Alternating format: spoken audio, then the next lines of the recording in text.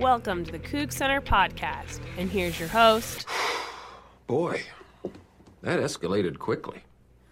I mean, that really got out of hand fast. It jumped up a notch. It did, didn't it? Yeah, I stabbed a man in the heart. I saw that. Brick killed a guy. Did you throw a trident? Yeah, there were horses and a man on fire, and I killed a guy with a trident.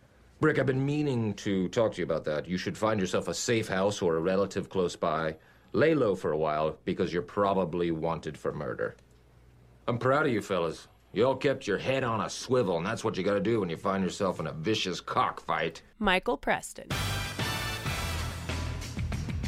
It really did get out of hand fast, didn't it? It did pretty dang quick. We'll go over some of the highlights of that game. And actually, other than, losing the football game, it was a good football game. The Utah Man Podcast, Scott from the Utah Man Podcast, going to join us later. Preview the Utah Utes. Todd Shulenberger from the WSU Women's Soccer Team. He's their head coach. Your top 10 ranked WSU Women's Soccer Team. A soccer team who swept the Pac-12 Player of the Week honors this week for their 1-0 win at UCLA. Somebody won in Southern California last Friday, at least. He will join us later to talk about his soccer team, which, by the way, they're 8-0. And no ties, no losses, no nothing. They have not lost or tied yet this year. They are 8-0 so far on the season. That's pretty good. He's going to join us in a little bit as well. As always, we'll end with our Dunderhead of the Week and ask Michael anything. I mean, It's disappointing from the standpoint of you look at that football game and you realize that there's a game Washington State, I'd say, frankly, should have won. On a short week, down at SC, against a USC football team that was basically fighting for their lives. They were 1-2 coming into that game, having lost their last two in a row. They got beat down by Stanford and Palo Alto. Lost in relatively humiliating, for them anyway, fashion to Texas in Austin. And that was a game that was there for the taking. And Washington State didn't take it, or it got away from them.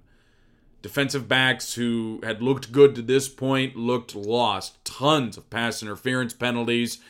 And the penalty disparity is wide for Washington State. 11 penalties for 118 yards in that game compared to 8 for 65 for USC. That's a football game you should have won. And we'll get to the Porter Gustin stuff here in a little bit. But I want to talk about, and Jeff talked about it a little bit in his Monday column as well, that a 3-point loss is at least encouraging for this team. Because USC is still USC. No matter what year it is, no matter who, how down they are, it is still USC. It is still a short week to go on the road and play in the Coliseum against a team that's probably better than they've been the first third of the season. And a quarterback in JT Daniels, that is our own Jesse Casino, said, you are glad you're getting this kid this year. But even then, he seemed to be hitting his stride. And I am happy for when the Trojans are off the schedule for the next 2 years. And he's probably going to leave after his junior year of eligibility. I am days removed from this game. And I am happy with how it went. I am encouraged because I was one of those guys who thought that this football team was going to need some time to recover and was going to need this year to rebuild.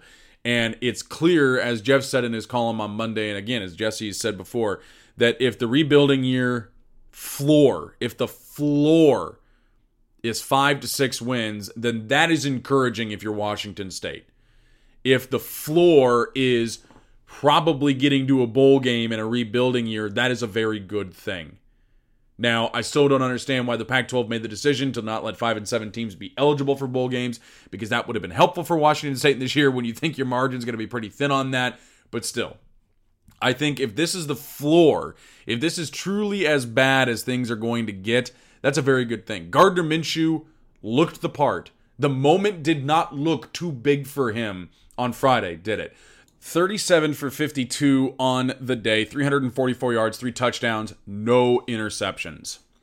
and he was checking into runs near the end zone when he should. And I think, part of that, the lower touchdown total than last year with Luke Falk is he's checking into those runs at the line better. James Williams is just money inside the 5-yard line. The kid has just got a nose for the end zone this year, and he's looked very capable out of the backfield catching passes as well. He had that incredible catch near the end of the game on Friday. Max Borghi has been an absolute battering ram, and I am so tickled that we get to have him on this football team for a while. I'm just thrilled that he gets to be here. This team rose to the occasion, and yes, they didn't play well down the stretch. USC got back into the game, took over. The defensive line had trouble getting pressure all night long. That's just something that, again, it's USC. But I am at least encouraged. I'm encouraged by this from the drive chart. Field goal, touchdown, touchdown, touchdown, touchdown. I'm less encouraged by punt, punt, touchdown, punt, missed field goal. But 5 straight drives, 5 straight times Washington State had the ball, they scored. 5 straight drives against USC, they had the football, they scored. That is a very good thing. That is very, very, very, very good. And by the way, if you were watching at home and you had no vested interest in this was an exciting football game, because let's go over the overall drive chart from the end of the first quarter till basically the middle of the third. Touchdown, touchdown, touchdown, punt, touchdown, field goal, touchdown, touchdown. That's both teams. You're going to tell me that that's an exciting football game if you're just watching it at home. But again, if this is as bad as it gets, we are in very good shape. I was encouraged by the fact as well that you saw Tay Martin disappear a little bit in that game, and I haven't rewatched it enough to see if it was a matter of him being covered or whatnot. I know he still caught 3 balls for 1 yard, unfortunately just the 1 yard, but other receivers stepped up. Aesop Winston had 6 catches for 143 yards. James Williams, 7 catches out of the backfield. Jameer Calvin had 7 catches. Desmond Patman, by the way, I am thrilled for him. We have been waiting 2 years for him to really make an appearance. He gets his first collegiate touchdown, and he seems to have, with Gardner Minshew and now in his junior season, to have really started to get over that hump of being a guy. He just was nowhere the last 2 years. He just did not make an appearance, didn't beat anybody out, but he really seems to be coming along, and I am thrilled for him this year that he is finally getting that done. So you saw other receivers step up in Tay Martin's absence. The offensive line, by the way, we cannot say enough about how well they played in that game. USC, again, they are USC. They have some athletes, and they are going to get to the quarterback, and the offensive line did a great job keeping Gardner Minshew upright all night long. 1 sack. 1 sack on the day for USC. And I think we were all a little concerned about the offensive line after San Jose State and after Eastern. They got to Gardner Minshew a little bit, and this confirmation that they seem to really be coming along, and I think to this point a little bit better than last year, which is again a surprise. I was not expecting them to be better than they were last year. Again, we still have 8 games to go, but that was a surprise. Overall, I'm encouraged. Overall, yes, we have every reason to be upset after that. It's a game in LA that you could be 4-0 for the first time since, my God, the Roosevelt administration, and that's the first Roosevelt. That was a startling stat to see. You could be 4-0 right now. But 3-1 is as optimistic as I think anybody was to this point in the season. I think that's as optimistic as anybody can be. And this team now knows they can hang with the class of the conference, at least in the South. I would point out that there are 4 top 25 teams in the Pac-12, and they are all in the North Division. Seems to be the harder division this year. We'll touch on one more thing before I move on to next week. I just, if we're going to value player safety, then what are we doing with Porter Gustin? That is such an egregiously dirty hit, and I really hesitate to use that word, but it was. Stop, turn, launch, crown of the helmet first into Minshew's helmet. And I'm no doctor, but I would be genuinely surprised if Gardner Minshew didn't have at least some level of a concussion after that. That is dangerous.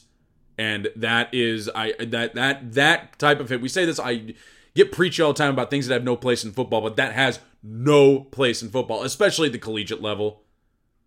I mean, bad enough at the professional level where these guys do it for a living, and you have kind of at that point accepted that my line of work is dangerous in terms of head trauma. But we have no idea if any of these kids are moving on to the NFL. So they're here on scholarship. They're here to go to school. In theory, that's what the NCAA says.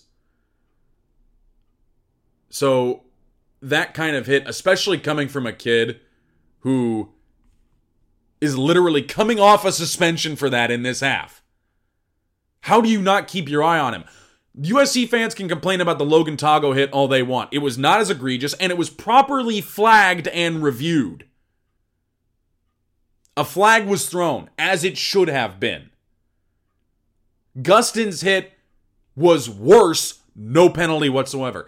And the Pac-12 has no recourse because no flag was thrown. I think that's something you can fix. I'm not here to tell the Pac-12 what they can and cannot do. But, I get that you don't want to just legislate if there was no flag thrown. I totally understand that. But you need to train your officials better. Keep an eye on the kid maybe who's coming off a suspension for doing that exact thing that he did. Maybe keep an eye on him. Because he's not going to learn if you don't. Excuse me. That is dangerous. It is egregious. It is disgusting. And I've been plenty worked up about it the past few days. I want to move on from it because it's in the past. It happened in a game in the past, but my God. How do you not, and this is not the first time targeting penalties have been missed. It is, if we're talking about player safety, the referees need to be better versed in it. And I understand refereeing football is a hard thing to do. But that has got to be like job number one for referees. A player that vulnerable, in that vulnerable of a position, after Minshew's throwing the ball, after he's being tackled to the ground, to get hit like that, my Lord. That is, I've said my piece with it, and that's fine. The Utah game. The Utes, every year, right? They're going to dark horse in the Pac-12 South. And they just aren't on a yearly basis. I am weirdly confident about this game. I know Utah has a very good defense, but you go back and look at the schedule they've played, and outside of that Washington game, they've only played two other games. They played against Weber State, which was voted to finish second in the Big Sky behind Eastern Washington, who Washington State beat by 5 touchdowns. And then they played Northern Illinois in Illinois. And according to Bill Connolly's S&P, Northern Illinois is worse than Wyoming. And they had to scrape that one out. 17-6. What scares me about this Utes offense is Zach Moss, who I think has been there forever. At least it seems that way. He's averaging 6.3 yards a touch so far this season. But other than that, Tyler Huntley doesn't scare me. 6.4 yards an attempt, 4 touchdowns, 2 interceptions. The offense doesn't scare me. It's the defense I'm worried about.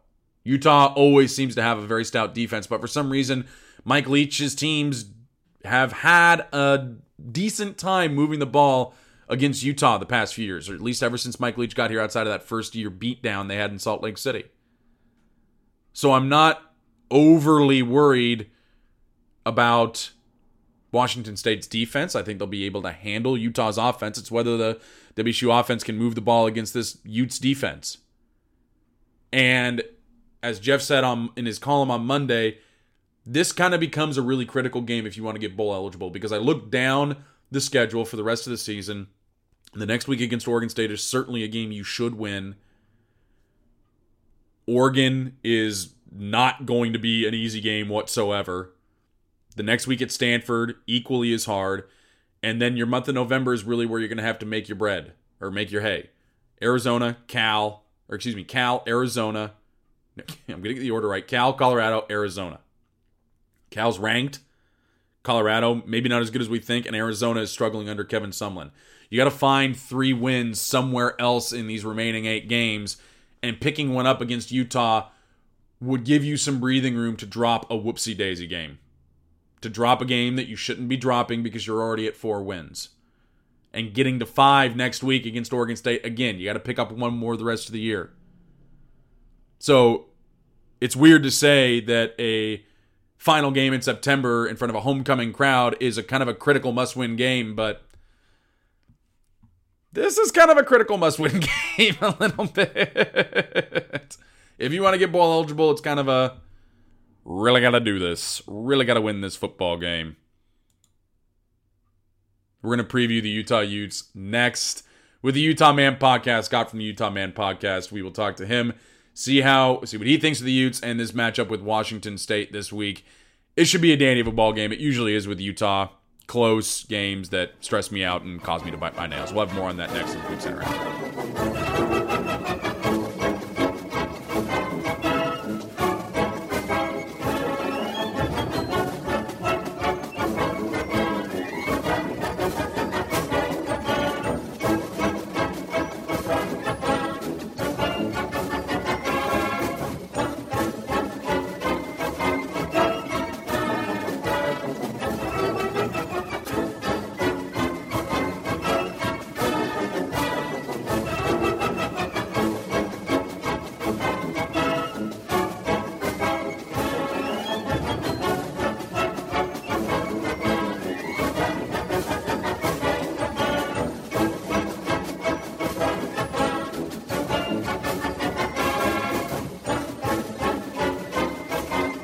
Back here on the Coug Center Hour, we need to talk about the Utah Utes, the team in Salt Lake City. Plays their games on the beautiful Wasatch Front with the best skiing, I think, in the West. And I'm not just trying to butter Scott Ulmer from the Utah Man Podcast up, but that powder's so fluffy and dry, the powdered sugary goodness. And do you ski at all, Scott, or is that just like something you managed to resist down there? Because I know it's gotten expensive in Utah over the years, and Deer Valley's like $160 a day or some crap now. Yeah, Deer Valley, you got to be the upper 10% to ski at Deer Valley. But no, I ski. I definitely ski. We get that good lake effect snow, so. Mm-hmm. There's definitely quite the attraction here to come ski some of the different mountains. Mm-hmm. But I don't know. I don't do it as much as I probably should, but I get up a number of times. As long as you go to Red Iguana more than you probably should, that's probably a good thing. There you go. I want to talk about the Utah Utes. Let's just go overall right now. 2-1 on the season. Wins over Weber State and Northern Illinois in a loss to Washington down at Rice-Eccles. Just kind of give me your overall thoughts on how the season, we're only 3 games in. Utah had a very early bye, obviously, last weekend they didn't play. So just give me your thoughts overall as they're a quarter of the way through their season. Well, it is still early, especially coming off a bye. But the overall feel for the program itself and the fan base is quite a bit of disappointment. This was supposed to be the year. Utah is the only team in the South Division that has not won the division. Yeah. And this was supposed to be the year that they did it. USC's got a new young quarterback. Arizona, we've seen kind of how they started the season. And so there was some high expectations that this would be the time that the Utes could march through and get the job done, and they still could, but it has definitely been a disappointment to how they've started the season. Just offensively, not up to par by really any means. Just struggling to move the ball, just not scoring points. Defense does what it really always does at Utah. They're phenomenal, and they are what keeps Utah in the game, essentially. Yeah. But it's just the offense just continues to struggle. So overall, there's still a lot of games left to be played, and we'll see how everything plays out. But there's an overall disappointment so far at the start of the season. I think I said in the opening, before we started our interview, in the opening of the podcast, I said about Utah is, I think the theme for them, and you kind of touched on it there, has been over the years, I've never really been too worried about the offense. It's always been the defense I've been worried about. Zach Moss is obviously a very talented running back. He's averaging about 6.3 yards a touch so far this year, and he's housed a long TD run as well. What has been the biggest struggle? Because I know Tyler Huntley is still kind of looking like a quarterback not incapable, but he's not the kind of the quarterback you want to lead this offense. So what has been the biggest struggle? Has it been the passing game, or is there something else that I'm missing that has been the biggest issue for the Utah offense? No, the passing game is by far the biggest struggle. And as Washington State fans, I know you guys probably don't even understand how that's possible, because that's all you guys do. Yeah. You're so good at it. But for whatever reason, Kyle Whittingham has just not been able to get the offense up to par. Countless OCs hires one after another, different types of spreads, and he brings in Troy Taylor, who doesn't have a lot of experience, but at Eastern Washington put up some big numbers, averaged 400 yards through the air each game. And that was kind of the hope that he could do that at Utah. Well, so far with Tyler Huntley, it just hasn't proven to work. Yeah. And in that, Troy Taylor loves to throw the ball, and he's kind of forgotten to run the ball. And that's kind of been some of that frustration offensively for the fan base, is we're trying to do something we're not real good at, and we've kind of abandoned the running game, which really, since we've joined the conference and even in the days of the Mountain West, has been the strength of this offense, is to run the ball, control the clock, and play good defense and good special teams. And that's really how Utah's gotten to this point. And so it'll be interesting to see. Kyle Whittingham did mention in this week's press conference that they've got to start running the ball more. Yeah. And so I would suspect this week you're going to see Utah pound the ball with Moss. Hopefully Moss is healthy. He's kind of had some ankle injuries, and that limited him a little 2 weeks ago against Washington. Right. But I think you're going to get a heavy dose of the running game this week to try and keep Washington State off the field as much as possible. Well, I think I wanted to touch on that next, because you mentioned it. I think one of the ways teams limit Wazoo's offensive ability is obviously just limiting the number of possessions they have, which means you're going to have to run the ball effectively. And if you can't do that, you're going to really struggle. So do you think that's kind of the game plan in terms of limiting the offense? Because we've seen that in the past, that Utah has tried to do that. They got a lot of turnovers last year against Wazoo and Salt Lake City. That didn't help things. But is that the game plan, do you think, for this one, is that, try to run the ball a lot, because they haven't been able to do it particularly effectively. And I think that's one area that Washington State has been pretty okay at so far this year, is limiting the run from the other team. Yeah, I think that's what you're going to see. And if at halftime that's not what you're seeing, you may see Kyle Whittingham fire Troy Taylor on the spot, but because he is making point after point. You can tell there's probably some friction maybe between the two. That Kyle wants to run the ball. He knows that's the bread and butter, and with the struggles through the passing game, they don't really have a choice at this point. They've got to run the ball. They've got to run clock, long sustained drives, and try and keep Washington State to as few as possessions as possible, because this Utah defense is good enough to somewhat contain Washington State. And when I say contain, I'm saying probably high 20s, low 30s in points still. Yeah. The question is Utah's offense good enough to score that many points? And so far through this season, they have not been. Well, I want to. I'm sorry. No, go ahead. I'm sorry. No, you're good. Because I want to talk about that a little bit more. I mean, obviously, beat Weber State by 31 points, but that's an FCS opponent. Probably should win that game. I think Utah struggled a little bit early on in that game as well, but they did put some distance between themselves and the Wildcats. Northern Illinois only scoring 17 points against a Northern Illinois team, not a great football team, and then 7 points against Washington, but their defense is so otherworldly. It's that whatever. Is offense, how much of a concern is that against Washington State? I know the defense at Washington State. Not as good as it was last year, obviously, but Tracy Claeys has still been making some strides with this defense in his first year. Oh, you bet. Yeah. No, Washington's. Yeah, last year that defense was fun to watch, and and still this year Washington State's defense has proven to be pretty darn good, even if it is a step down from last year. Mm-hmm. So ultimately, there's a lot of concern with Utah.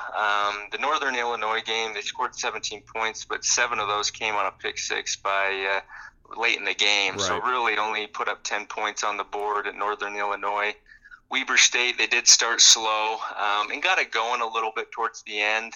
But again, yeah, it's a lower tier opponent, so nothing to write home about. And then Washington State, Washington game a couple weeks ago, scoring only 7 points. You know, if you watch that game, Utah had opportunities to score. A late interception by a defensive lineman. Oh man, rumbling down the field. He's got his dream in his sights to score a touchdown, and he fumbles it out of bounds at the 11-yard line. Yeah, and even with that, Utah still couldn't get the ball into the end zone. Yeah, and so they've looked pretty decent in small moments, and they just can't sustain drives. Wide receivers have been a big struggle this year as far as just catching the ball. Outside of Britton Covey, who's he's averaging I believe just under 8 receptions a game. He's kind of been a one-man show through the passing game, and we don't even know. He took a beating against Washington, so who knows how if he'll be healthy or ready to go. But there's a lot of concern, and you fans are used to concern offensively. It's kind of the last decade. That's what we deal with. That's what we've become accustomed to. But this year is even a little bit different than years past. They are struggling immensely. Before we move on to the defense here, because that is obviously the strength of this Utah team, other than Tyler Huntley and Zach Moss, give me a name of someone for Utah that Washington State fans should keep an eye on. You mentioned Britton Covey. Might be injured for this game, but is there anybody else on offense for the Utes that fans need to know the name of to keep an eye out for during the homecoming game? Britton Covey, he's by far the number one target. And again, we'll see whether or not he suits up and is able to play.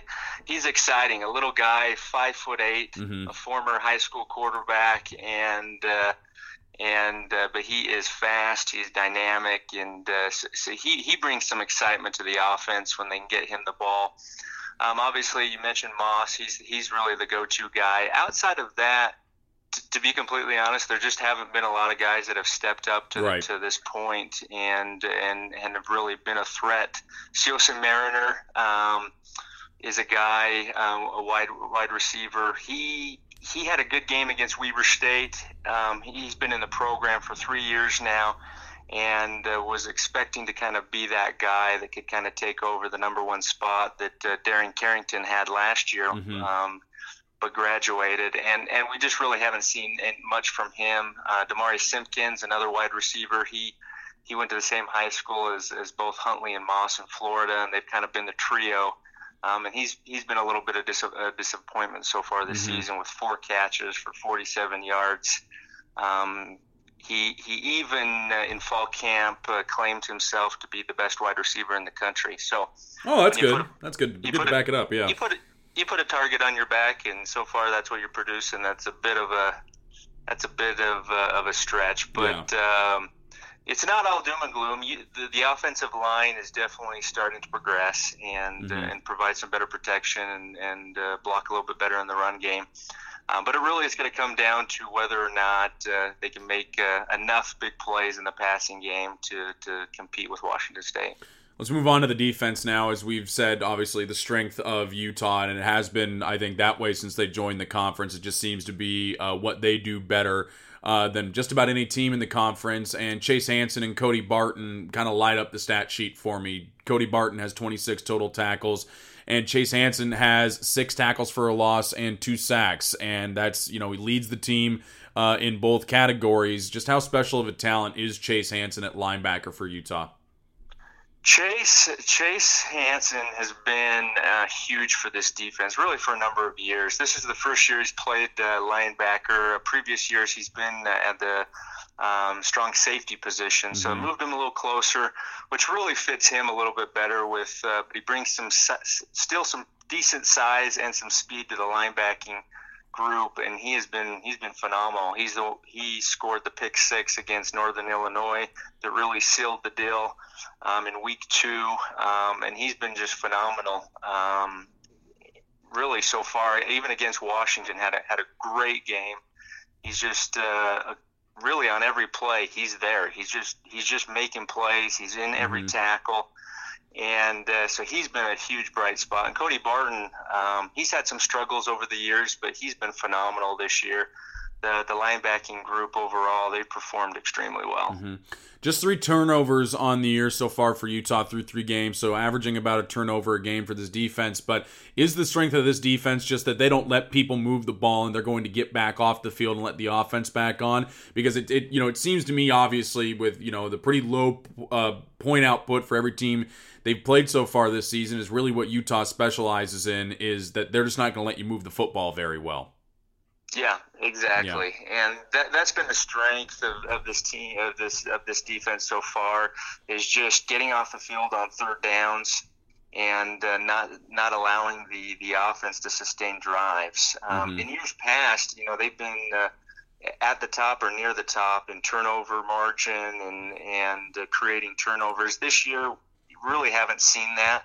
As you mentioned, only 3 turnovers on the year so far. So they haven't really been able to have a game where create a few or maybe even create some momentum off of a type of turnover.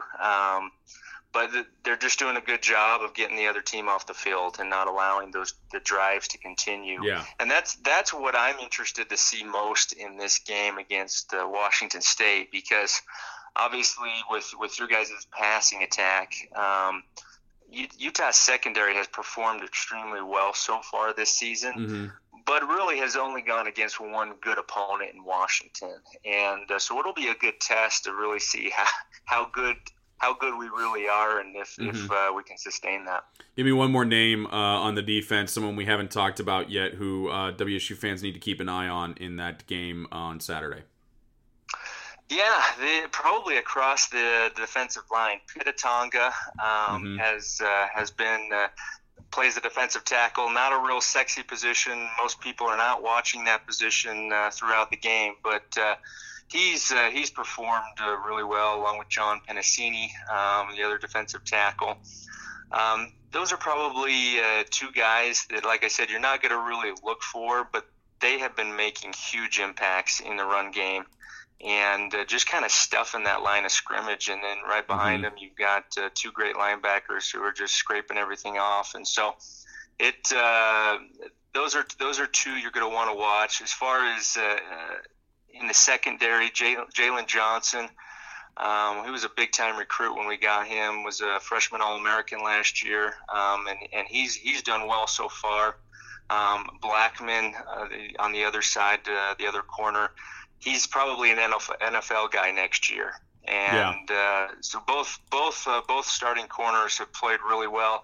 Again, they're going to be tested on Saturday afternoon. So I'm interested to see if they can if they're up to the task, and what we've seen so far is the real deal.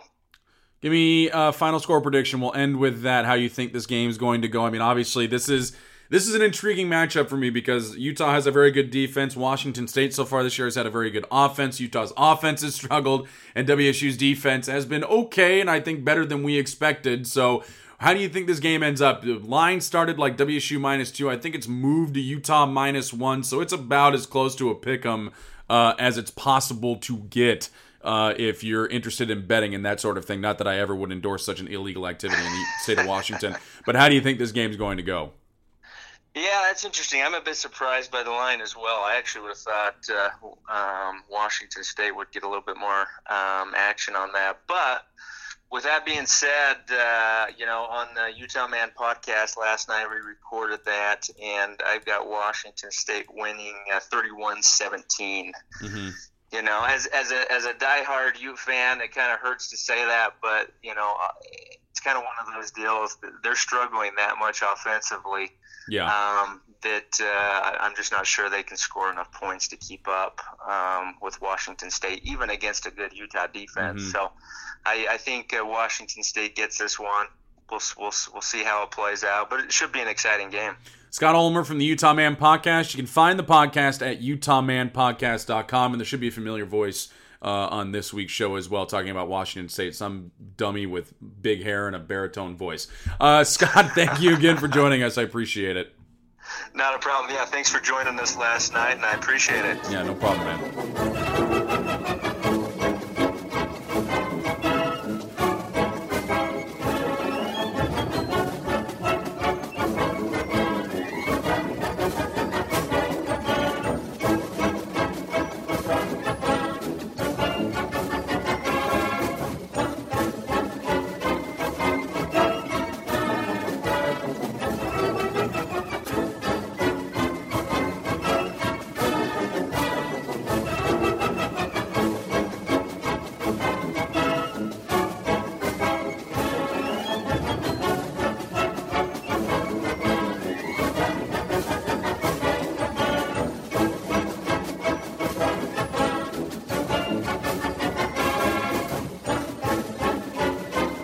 Back here on the Coug Center Hour, and it's not often we get to say this really about any team at Washington State. We got to say it one week about the football team last year, and this is a program that has been one of the most consistent winners at WSU for years.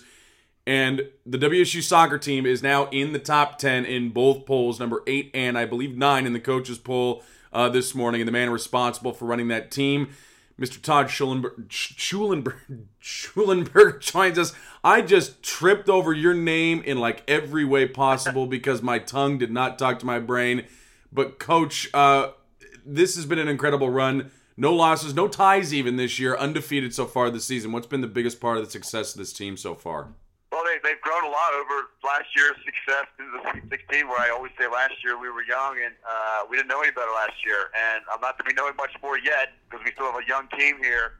But the key coming into the fall was how they're going to respond after, overachieving last year and getting to the third round of the NCAA tournament. I was challenging them every day to, it's winning's tough. If you think winning's easy, you got nothing coming to you. So we had to manage everything we had to do from day one and almost start over with the mindset. And they ran with it. They, as you said, are undefeated in non-conference, and then we started off Pac-12 play. I mean, you couldn't ask for a more difficult opponent other than maybe Stanford, USC, right out the gate on the road, and they've accomplished that. So now we just got to keep them hungry. I said to them today in practice, exact words, okay, you beat UCLA last year, so what? You still got 6 plates. Yep. Not good enough for what I'm trying to do here, so we got to keep going. So I'm trying to keep them hungry. I want to touch on something you kind of mentioned there was actually last year's appearance in the NCAA tournament. We kind of busted through what's kind of been a curse for this team, has been that first-round loss when they do get to the postseason. They were able to get to the Sweet 16, as you mentioned,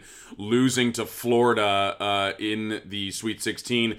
But it was that run through the tournament was incredible because it was, beating UCF, beating Tennessee, and it kind of some unexpected late wins, some really clutch goals, winning, I believe, against Tennessee in a penalty kick shootout. What did that do for this team coming into this year? Did it give them some extra confidence for the 2018 season after such a great run through the postseason? Absolutely, and I think what got us to where we got last year was the Pac-12 and how great this conference is. So you got the Pac-12, you have to battle week in and week out, day in and day out, practice, everything. And you get into the tournament, then it's not like you can breathe anymore, but it's fun to get off the West Coast and not play some of these giants in the Pac-12. And then coming into this year, it's the same thing. So they've built on that. They've been excited about that. And again, there's something in this locker room right now that what I've noticed in the non-conference is we tend to let teams stick around. And no due respect to Grand Canyon, I think the shots were 30-1. We actually scored double overtime, finally 1-0. Outside of that, we've handled our business in non-conference, and we scored numerous goals. That hasn't been done here. That's the thing that sticks out to me the most. We've put teams the way we should. Now you have to play these. We always get up to these big games, and we did it again and successfully did that last week. And Another test this week with two great opponents coming to town here. You mentioned it, actually, right there, is the multiple goals in each game, except for that one against UCLA. But again, UCLA is a tough out for anyone. They were the number 8 team in the country when you visited them in Westwood last week. But before that, only one game where you scored one goal, and it was that Grand Canyon game. What has really been kind of giving this offense juice so far in this 8-0 season? Well, we have depth. We've got competition every day. I mean, Morgan's going to be Morgan, Elise, and the group, but now they got to look over their shoulder a little bit because there's someone else coming too, which is great. When I got here, this is year 4. We had to up the athleticism. We did. We had to up the amount of talent. We've done that, and the competition bugs got to even go higher. So that's really what it comes down to. We're putting them in environments in the practice every day, but they got to do it now against other players. It's not just going to be Morgan's day. Yeah, again, you're getting all these questions I have before. You're like a sorcerer or something. Morgan Weaver, who is already close to her goal total from last year. I believe she had 8 last year, or she's at 7 or close to it this year. What has her on that faster pace? Because you mentioned you don't want the goal scoring to be just her, which makes sense. But what is kind of the impetus for her, scoring goals at a quicker pace? Only about halfway through the season right now. Her growth and maturity, and she's getting better. I mean, 2 years in the Pac-12 will do for you. When she gets called into U23 national team camp for a couple times this past spring, I mean, that's growth, that's progress. Now you're playing against all the beasts in the country. So what we do here for her is also what she does for herself outside of here, and that's been exciting to see and watch her. I mean, that UCLA goal was, not many kids can score that goal. She beat 3 players in the counterattack. She got her head up and she drilled a low post on the backside. That was a big-time goal. That's an Alex Morgan back-in-the-day type goal right there. That is a good comparison. If you can be compared to Alex Morgan, that's a really good comparison. We kind of talked about it a little bit with the high volume of goals. You're getting a lot of high volume of shots. Is that kind of is that kind of a philosophy on offense, I should say, that we're just trying to get balls on the net? Because I think for me, if you're just trying to get balls on the net, the opportunities are going to come, whether it's off a rebound off the goalie or just getting the ball somewhere in the area of the net. Your offensive opportunities are going to show up. Yeah, one of our goals has been increase the shot on goal, as you said. Then the next step is the shot selection, and the third step is now finishing. And at some point that ratio is going to balance out. Hopefully, more so when we get the shot selected, equivalent to the shot and goal that we have scored. Because, you can easily fire 30 shots on goal. But, in soccer, that's going to come back to bite you. You got to score. Your numbers have got to balance itself out to some degree. Yep. Allowed, on the backside of that, just 4 goals in 8 games. What makes this defense so stout? Because, you look up and down the schedule here. Seattle U scored 1 goal. Nebraska got 1. Montana and Cal Poly each got 1. But again, in games against Montana and Cal Poly where you scored 3 and 4 goals respectively. So, 1 goal doesn't hurt you too much there. What is making this defense so good this year? Because I believe in the past when we've talked, defense has always been a point of emphasis for you. But what is making this defense kind of seem far and above what you've had there in the past? Well, a couple things. I think the first thing, 2 of those goals were off the set piece. Seattle was a set piece, and the PK at Nebraska. So now you're looking at 2 goals just in the run of play. Right. So each day the competition is fierce. If Grayson's got to deal with Morgan, at least Bennett every day. Of course, Grayson, our back line is going to get better. So the repetition in front with better forwards coming at them has helped a lot. We press across the board from front to back. This isn't just a goalkeeping situation or a back four. This is our midfield. It starts up top with our horses up there, and that's how we defend. We got parts of the field where we want to win it. We got parts of the field where we want to push them, and we got parts of the field where we're going to press them. And it's been good. But, yeah, give up 2 goals, really, to me, in the run of play since August 17th is pretty neat to see for sure. Yeah, as a former goalie, a guy who didn't play it very well but liked playing it, I also like not letting balls behind me into the net. That's my favorite part of soccer. I want to point out one person who I just going up and down the stat sheet, I noticed something really impressive. Maddie Harrow has something like half of the team's assists, or almost half the team's assists, 17 total. She has 8 on the season so far. Does she just have a nose for helping her teammates get to the goal, or what about her makes her so special in terms of just getting the ball to the right place for her teammates to score? Well, add this too. She is number 1 in the nation right now in Division I for assists as well. Okay, well, so see, my accolades weren't even enough. You're right. So no, she deserves all that too. goodness me, 8 assists in 8 games. She's getting 1 a game. So it's her service, it's her timing. I mean, the quality of the ball she plays. I mean, she's a senior. I mean, and it's not just off of corner kicks. I mean, she has her targets there for us, but she's a left-footed attacking outside back that gets forward. She's super skilled in the ball, and you know, Maddie scored some big goals for us last year, and you scored one exhibition this year for us. So, yeah, it's everything for her. She does it all right now. She's confident, and again, when you start getting fast and you're confident, that helps even more as well. I want to talk about that a little bit because you mentioned kind of the, you know, these players have gone through the program. You've developed these players really well. You've been here now your 4th year, as you said, but a lot of people don't think of the Palouse as a place where you're going to have a very good women's soccer team. I know I certainly didn't when I came to school there, but this has been a tradition at Washington State now for over a decade, is a very good women's soccer team. What is it about Washington State that can help you guys attract these really good players, or is it a matter of you're finding these players and developing them and getting them to where you want to be? Well, it's a little bit of everything, but I will say that, 2 years in a row, 3 out of 4 years against an LA team, UCLA, and our true faithful was in full effect down there on Friday night with our fans, and believe me, they're not liking it. The talk we're getting, it's funny that UCLA and the Stanfords are worrying about us up here, as you say, because the reality is it shouldn't be like this, but all of us inside know that it can be like this, and that's where we're headed. The facilities here are first class, first of all. The leadership up top with the way Pat and Ann McCoy have done for this and allowed me to do for this program here.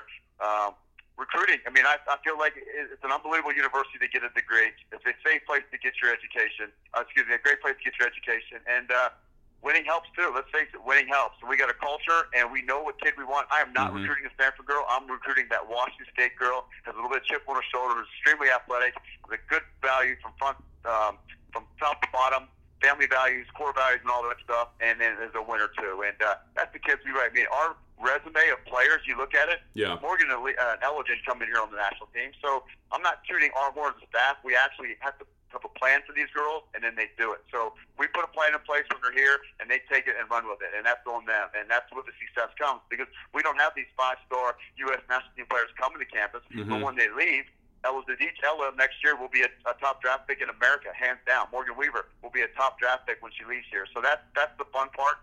That's the thing that gets me fired up every morning. I wake up, that we got a chip here and nobody likes it, and that's what keeps me going, and this team as well. That is just the Palouse mentality, I think. That's just a Washington State mentality. Everybody's got a chip on their shoulder because they didn't get recruited by the big schools, and that is what helps everyone. I have one more question for you, Coach, before we let you go. You mentioned already the Stanfords, the USCs, the UCLAs of the world, that, you know, these are not easy outs in the Pac-12, and I think it's kind of a common theme for me that the Pac-12 is very, very good at women's sports, including, I'm sure you know, the volleyball team that's improving. They still have to go, you know, it's a tough out every single weekend in the Pac-12.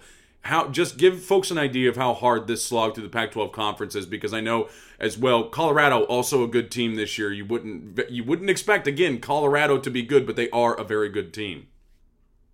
Yeah, but Arizona's loaded as well. I mean, this conference is you're right, is unbelievable. And the biggest thing, my whole thing with this team is pretty simple here. My first job here is for these girls is let's win the Northwest region. So when it comes to recruiting and winning games and everything, we want to win and beat the teams in the Northwest. Whether it's Seattle, Idaho, we did Montana, things like that. And then we want to get in and win the Pac-8. That's all teams outside the state of California. And then from there, if you start beating those teams in California, now you got something. So that's my thing, is how we roll with it. And, you know, it's one simple step and one simple process here on how we want to get forward and how we evaluate ourselves in this program. Because everybody wants to go out and just win the Pac-12. But there's so many little steps to get there, and that's where we're headed, and that's hopefully where we can get someday down the road here. Head coach Todd Shulenberger. See, I got it out without tripping over myself 19 times there. Thank you for joining us on the podcast, sir. I appreciate it. No problem, Mike. Thanks for having me.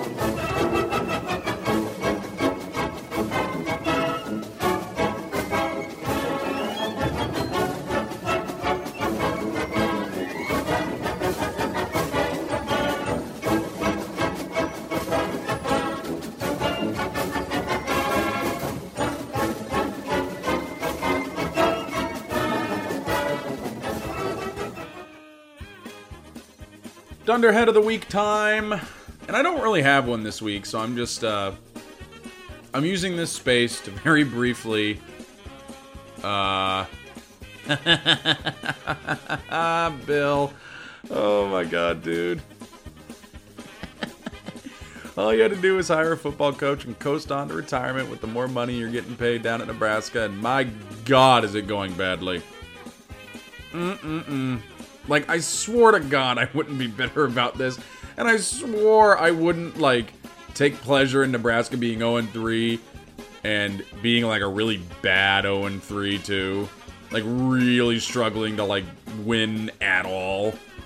But, no, I'm pretty happy about it. I try to be above this kind of stuff, because I totally get why Bill Moose moved on. He wasn't going to be extended by WSU. He got more money from Nebraska. He leveraged that, get more money for a longer period of time. It's easier for him to retire, but, man, all the guy had to do was hire a football coach, and, man, Scott Frost is just... The prodigal son has returned, and I think everybody in Lincoln is ready to kick him back out again. It doesn't help that my number 2 college football team, the Michigan Wolverines, were responsible for that absolute beatdown they gave the Cornhuskers on Saturday. What was it, like 56-10? Something like that. So I have my 4 screens in my TV room at home where I watch all the college football I can. I try to put the best game on the big TV, and nope, I put that one on. It was just a boring, awful football game in the second half, but nope, that got on the big screen because I wanted to watch the rest of that game. Oh, Bill. All you had to do was hire a football coach. Not going well for you so far as a big guy. Oh, love it. Ask Michael anything.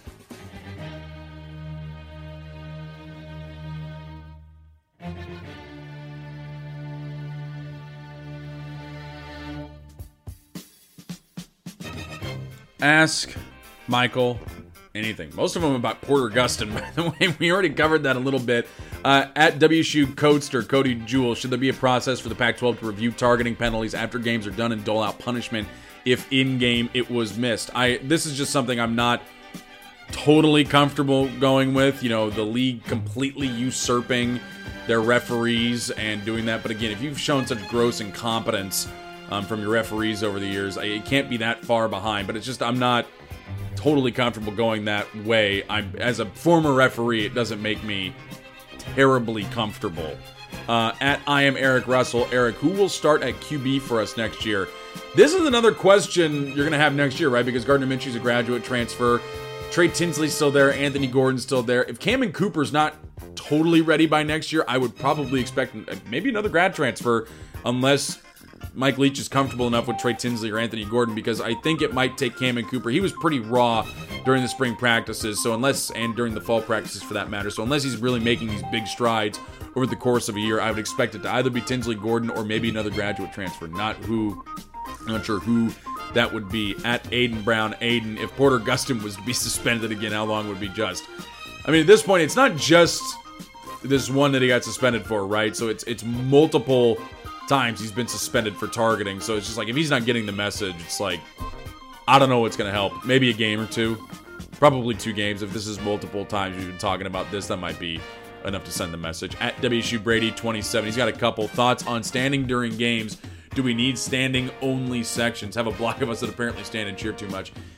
Big moments, but I try to stay seated while gameplay is going on, just out of courtesy to the people behind me.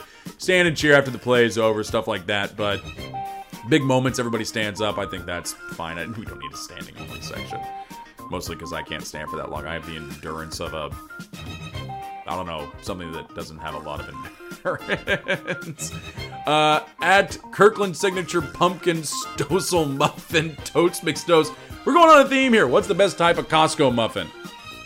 Man, it's been so long since I had a Costco muffin, but those poppy seed are clutch. They are so good. I'm also just a sucker for a good poppy seed muffin. Lemon poppy seed muffin, if you want to get on my good side forever, lemon poppy seed muffins, I will give you my address to anybody who DMs me on Twitter.